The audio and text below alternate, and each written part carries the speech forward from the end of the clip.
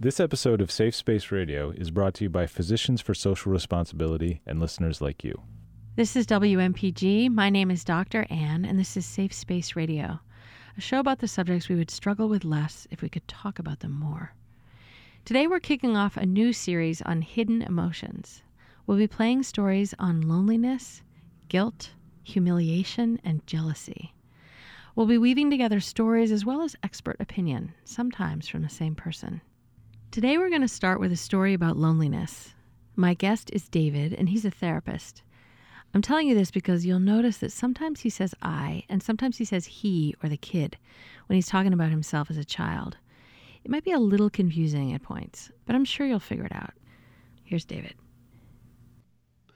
So this is David from Rhode Island, and the story that I want to tell is a little bit about the strange loneliness that I've carried within me for a long time. I don't think I even knew it. It's kind of like, on the one hand, I'm surrounded by people, but there's sort of a way in which I sort of keep them at a distance. That's kind of one of the ways it shows up. The other way it shows up is more in the past, when I would try to sit down to write or to do projects that kind of mattered to me. I would sit down and I'd get really excited and I'd start writing, and it was just impossible for me to corral my mind into focus. I may have a day or two or three where I could write for a while, and then I'd have a week where I couldn't go near it. It was just too much agitation and confusion and overwhelm. Kind of drove me crazy. And I was writing in my journal one day, feeling that kind of familiar sort of mixture of agitation and loneliness. And I had this memory. In the memory, I'm sitting at this little makeshift desk that my dad built for me. And I don't know why, but I'm thinking I'm doing like social studies or something. And I just had this feeling of feeling like overwhelmed and bored. I don't think the schoolwork was terribly hard. Social studies, something that I could easily do. I just felt overwhelmed by it, and I felt bored. And then I felt bad, maybe a little ashamed even, that I just couldn't get my mind to want to engage. Even as I'm speaking, I feel kind of sad, a little sick to my stomach. So in some ways, that's the whole memory. Right, so I'm back in the room with that kid. I can see his aloneness. And I think one of the reasons he's feeling kind of strange or like embarrassed at feeling alone and overwhelmed is he's kind of surrounded by bounty. I mean, it's a nice house in a suburban neighborhood. There are gardens out the window. His parents are really, really nice people. However, if you ever asked him, would he go to mom or dad to talk about how he's feeling, like it wouldn't even occur to him. There's two other memories that are sort of examples of this. I remember being younger, and I think I saw like the old gothic Frankenstein movie, which was so great. But then when I went to bed, I was feeling really scared. And I remember standing at the top of the stairs. Mom and dad are down at the bottom of the stairs. And I remember calling to them, and like I wanted to tell them I was a little scared. But as soon as they came to the stairs, I just sort of said, like it just suddenly didn't make any sense what I was going to say to them. So I just said, never mind. And then I put myself to bed. There's one other occasion like that when I was like maybe 13. I remember lying in my bed and I was having this thought, this kind of revelation. Like I couldn't figure out how other people could have their own independent consciousness or life. So I called my dad up to my room to like explain this weird little conundrum I was having in my head.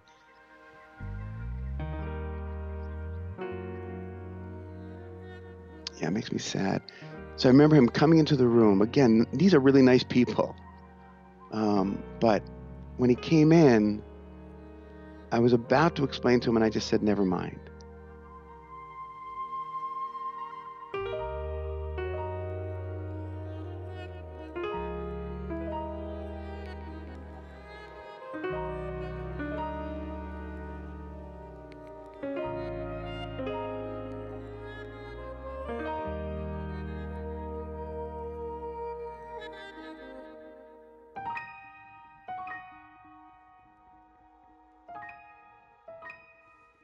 So let me give a little more context, and then I'm going to go right back to that kid with the social studies homework.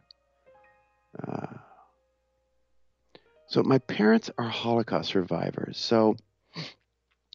But they don't consider themselves survivors because neither of them actually were in the camps, and they never talked about it.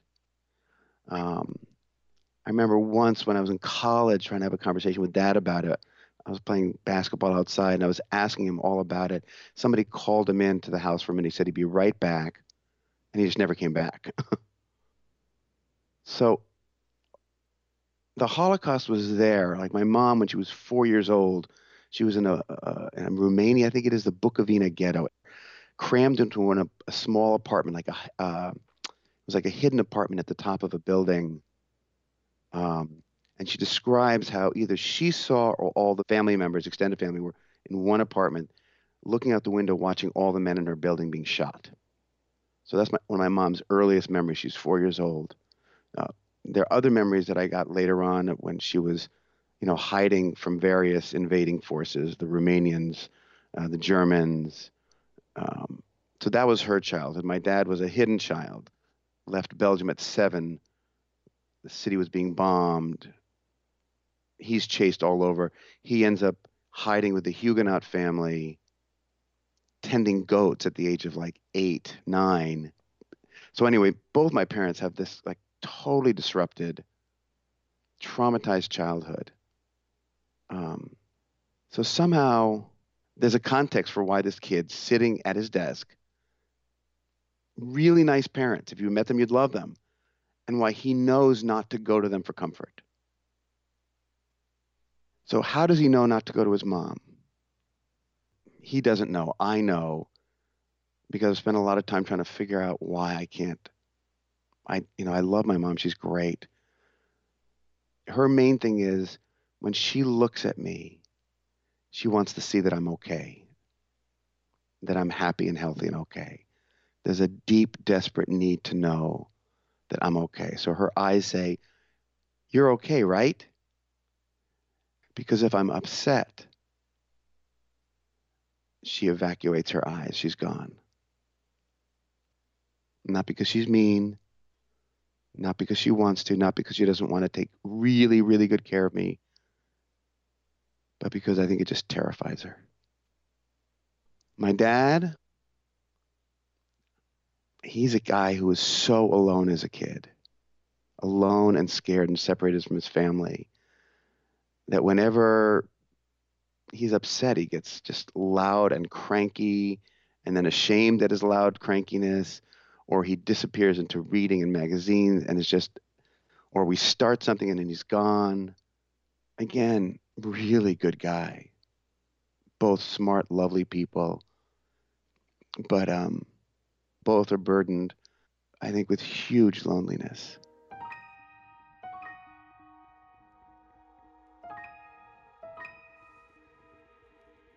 So back to the kid at his desk. I can understand why that kid, it would never occur to him to reach out to mom or dad. But what he did start to do, probably at the age of 12, he began to collect pornography. I remember walking to the temple where he'd go to Hebrew school, and on the way back, there was a little 5 and dime store, and he used to pick up pornographic magazines there. And I had a collection in my closet. It's funny, as I'm remembering right now, I remember, as a kid, I'd look through my parents' bedroom and their drawers and stuff, and I found 3, 4, 5 of my own porn magazines in my father's drawer. I was like, what the? It's just bizarre. But it makes total sense. I can see this little boy, my dad, pilfering his son's porn. And just aware that there are these 2 lonely little boys separated by 2 or 3 rooms who don't have a clue about each other. When I reconnected with this memory, my own sort of agitation, my own loneliness became a lot clearer to me. And even right now, as I'm speaking about the kid and how he would collect his magazines and his little journey to these stores around town to collect them, I'm just feeling I'm feeling connected to that little guy. I'm feeling appreciation for his ingenuity, sort of the natural intelligence that was trying to find a way to soothe himself in a very confusing situation. Again, it's so confusing that, we're in the United States, we're not in war-torn anywhere, and yet there's this incredible agitation and aloneness, and then shame about it because it doesn't make sense. But he finds ways to calm himself. They don't serve in the long run, but I just sort of have a sense of affection and respect for what he's trying to do. And I also, and when I first had this memory, I sort of sat down with this little guy in my mind and said, like, what's the big deal? It's just freaking social studies. And it was like he was talking back to me, and he just kind of said, he said, can you stay here with me? It's like I do with my daughter when she has a stupid textbook to read. She just wants me to sit there and read it with her. And then she can plow through it. It just blows my mind. And what that little kid told me is that he'll do anything. He doesn't care what it is. I mean, yeah, it'd be nice if it were really meaningful and stuff, but he'll do the social studies. But he just needed someone just to sort of have a little comfort and connection. He could have relaxed into so many more things.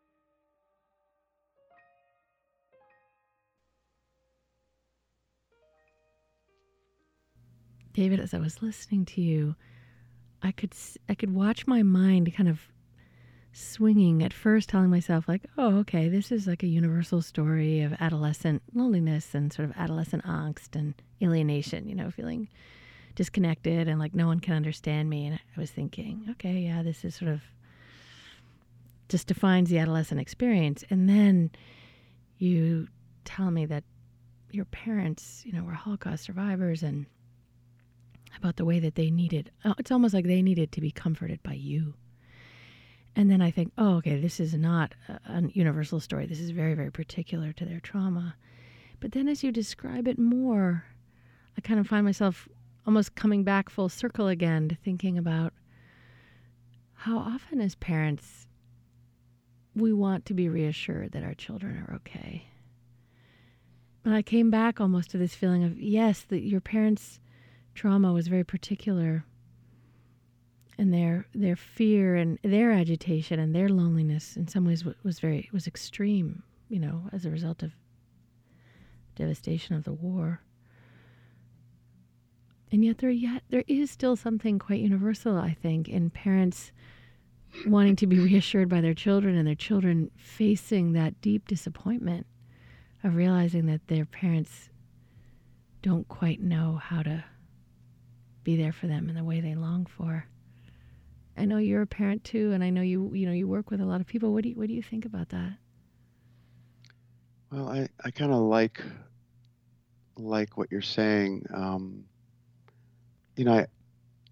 I think the particular circumstances just amplify, or the universal finds a particular expression in that particular history. So my own anxiety, my son's in college studying music, and I have to work really hard not to let my worry and anxiety disrupt the space that we have between us to talk.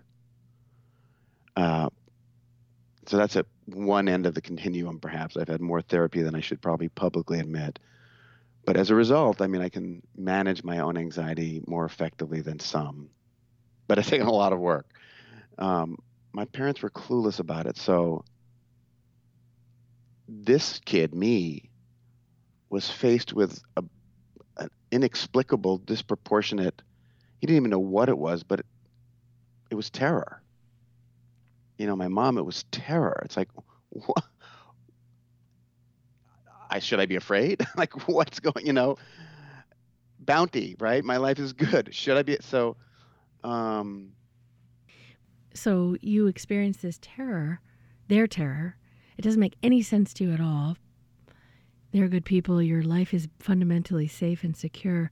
And you said, I felt shame because it didn't make sense. So you have this experience that you can't even understand or name, and then that leads to you feeling shame. Tell me more about that. yeah, so there are two or three pieces there. One, you're just reminding me, because both of my parents are shackled, handicapped by their unexplored trauma. As I become an adolescent, I start to feel contempt for them because they're incompetent in terms of greeting my adolescent energies. On the one hand, I had contempt for them. So I had shame about that. I felt bad about that. But I also why am I not happy? I didn't know why I was anxious. I didn't even know that I was anxious. I just felt bad for being out of sorts and lost. And then just there's no good excuse. It didn't make any sense. Right, so it didn't feel legitimate somehow. Yeah. Yeah. And later on, when I was much older, I started sort of researching, I got a weird story. I was doing body work, somebody who does PT and craniosacral. We were doing trades because I was in a hospital setting, and she would send me clients, I would send her clients. She said, well, why don't I show you what I do? She didn't know anything about me. She started working on my body, and she looked up at me and said, are your parents Holocaust survivors? I was like, yeah, what? She says, well, in our training, we were told that when you have something going on around your spleen or something, I don't remember exactly, it usually means intergenerational trauma is present in your body. So, and then since then, I've read research about genetic markers, things that are neurologically, biological evidence of, a history of trauma in your parents. Things are transmitted biologically to your brain. So the curious thing I know for the children of Holocaust survivors is that they're in the land of milk and honey, but we're neurotic as all get out. And why? That's why I became a therapist. No, and that feels so shameful. Why am I Right. not well-adjusted and grateful? Right, exactly. Yes. What's wrong with me? Yeah. So The other thing I was struck by listening to your story is how often you wanted to tell me about the goodness of your parents. You wanted to really say, they're good, loving people. And, anytime that someone has suffered the way they did, it's profound. It's sort of like, how dare we say anything ill of them? But I wondered about that tension between having so much respect and compassion for their suffering while holding on to, how difficult it was for you to be their child. And if you could speak to that conflict and how you're trying to sort of take care of both of you at the same time.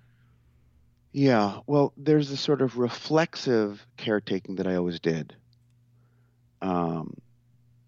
Just at one level being the good boy, being extremely presentable to their friends, being kind of naturally skillful at sort of massaging social situations and making them proud of me.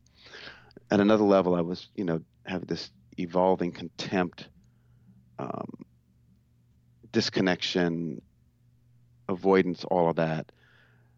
So it wasn't until quite a bit later in life, I'd say, slow evolution, my 30s, 40s, and certainly now in my 50s, that as I began to sort of tend my own achiness, I would just find myself, crying over my father sitting in these fields tending goats. I would just cry. My mom, she was so much more opaque because her terror felt so much more primordial to me, just was transmitted through her eyes. So it's really only in the last 5 or 10 years that I could begin to feel more than an intellectual appreciation for them. But it took a long while. It's, because your body is organized to like turn away. It's like, I'm not going to find what I want here. I knew this. My body just knew it immediately. Go away. There's nothing here for you. Yeah, food, shelter. Don't want to knock that. But the emotional level, turn away. So often I find myself saying to the people I work with in therapy that as we have compassion for ourselves, we end up having more compassion for other people. It's sort of fundamentally why therapy is not a total exercise of self-indulgence. Right.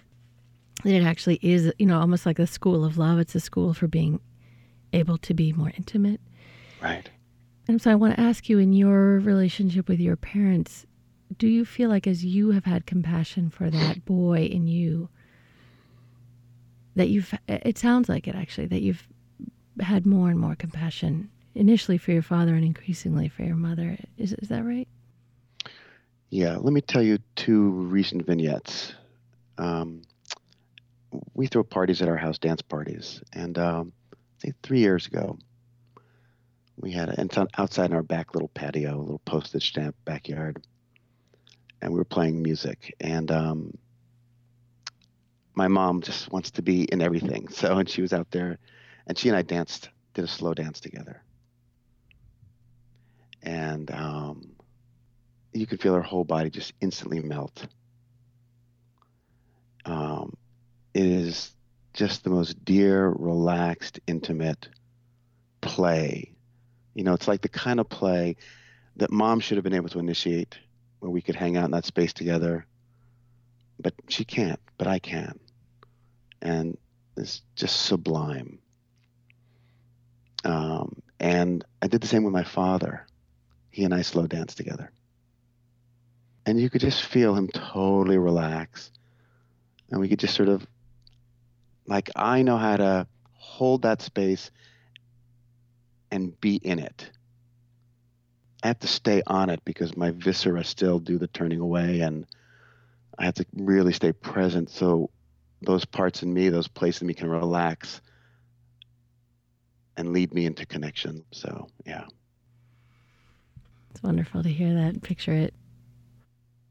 So as I'm listening to you tell this story, David, I'm thinking, of course, about like, what is loneliness anyway? And like, how do we all experience it? And how is this connected to what everyone experiences?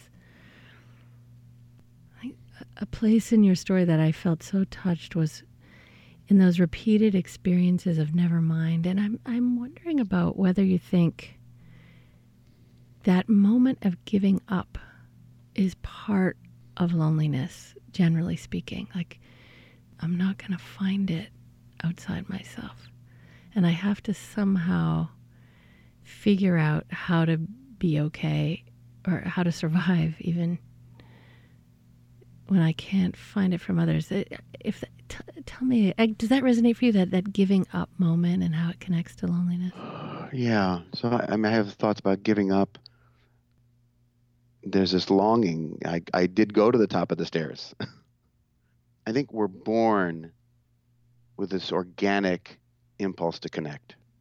It's just who we are. But, when we're traumatized or when violence has been done to us, we contract, we pull in, and it's almost scarier to reach out and see that connection exploded than it is to sort of stay inside. And I think it's really reinforced by our society in so many ways. So I know that lonely kid at the desk, his want, dies on the vine. And so loneliness evolved. And, I call it my private purgatory, and I decorate it with pornography and weed and whatever it is I need to do to make that a place that I can tolerate being. But the idea that you have something to offer me that would make me feel good, was foreign to me for a long time. Like, are you kidding me? It's like, no, you're irrelevant.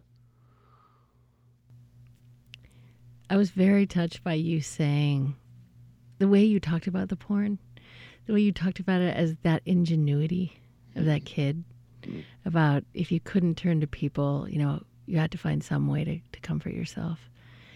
And, porn is very shamed, and yes, there's all this politics of it and so on that are exploitative. But it's very touching to hear the way that you have such compassion for that kid, and you see it as his resourcefulness and his ingenuity. And yet I was also struck like that, the intensity of discovering that your father had pilfered your porn. It's like, oh my God. And that neither of you ever acknowledged it.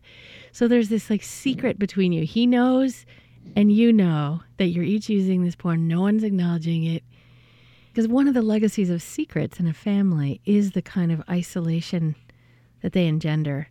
And so I'm struck at sort of this other aspect of the loneliness between you and your father, that here's this thing you're both doing and enjoying, but it can't be acknowledged. So that there's this, on the one hand, there's this bond, you could say, but on the other hand, it's very, very separating and isolating. So we're bonded around our mutual shame or whatever, because if we're keeping it secret, it's like two magnets, positive poles pushing each other away. It's like it strengthens the separation.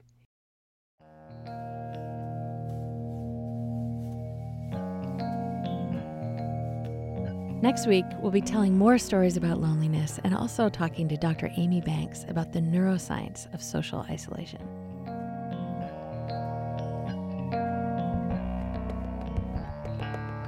Thank you so much, David. Any last thing that you...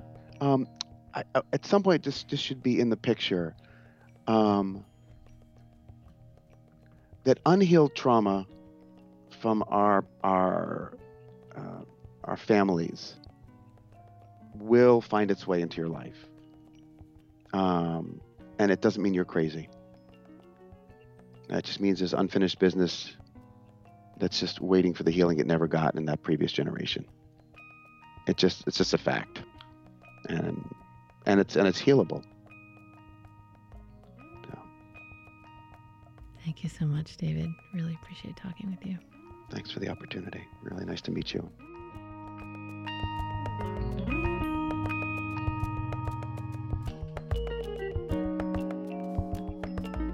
If you like this show and want to stay connected to these issues, you can like us on Facebook or follow us on Twitter at Safe Space Radio.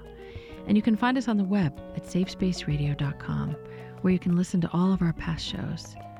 While you're there, please subscribe to our email list to find out about each week's new show as soon as it's released. My thanks to Gabe Graben for producing the show and to Jim Russell for being our editorial advisor. Coming up next is Speak Freely.